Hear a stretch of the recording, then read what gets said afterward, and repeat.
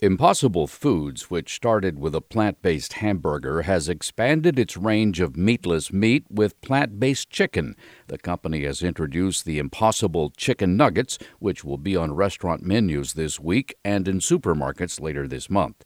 The Federal Trade Commission reports that it has sent checks to more than 4,500 consumers who lost money to a company called Blue Hippo that sold high-priced computers on an installment plan. In the early 2000s, Blue Hippo sold old computers at high prices to thousands of consumers.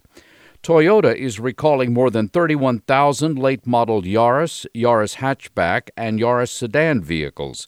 An impeller within the low-pressure fuel pump may crack and deform, potentially causing the fuel pump to fail. The company said that could cause an engine to stall and lead to a crash. I'm Mark Huffman. Learn more at ConsumerAffairs.com.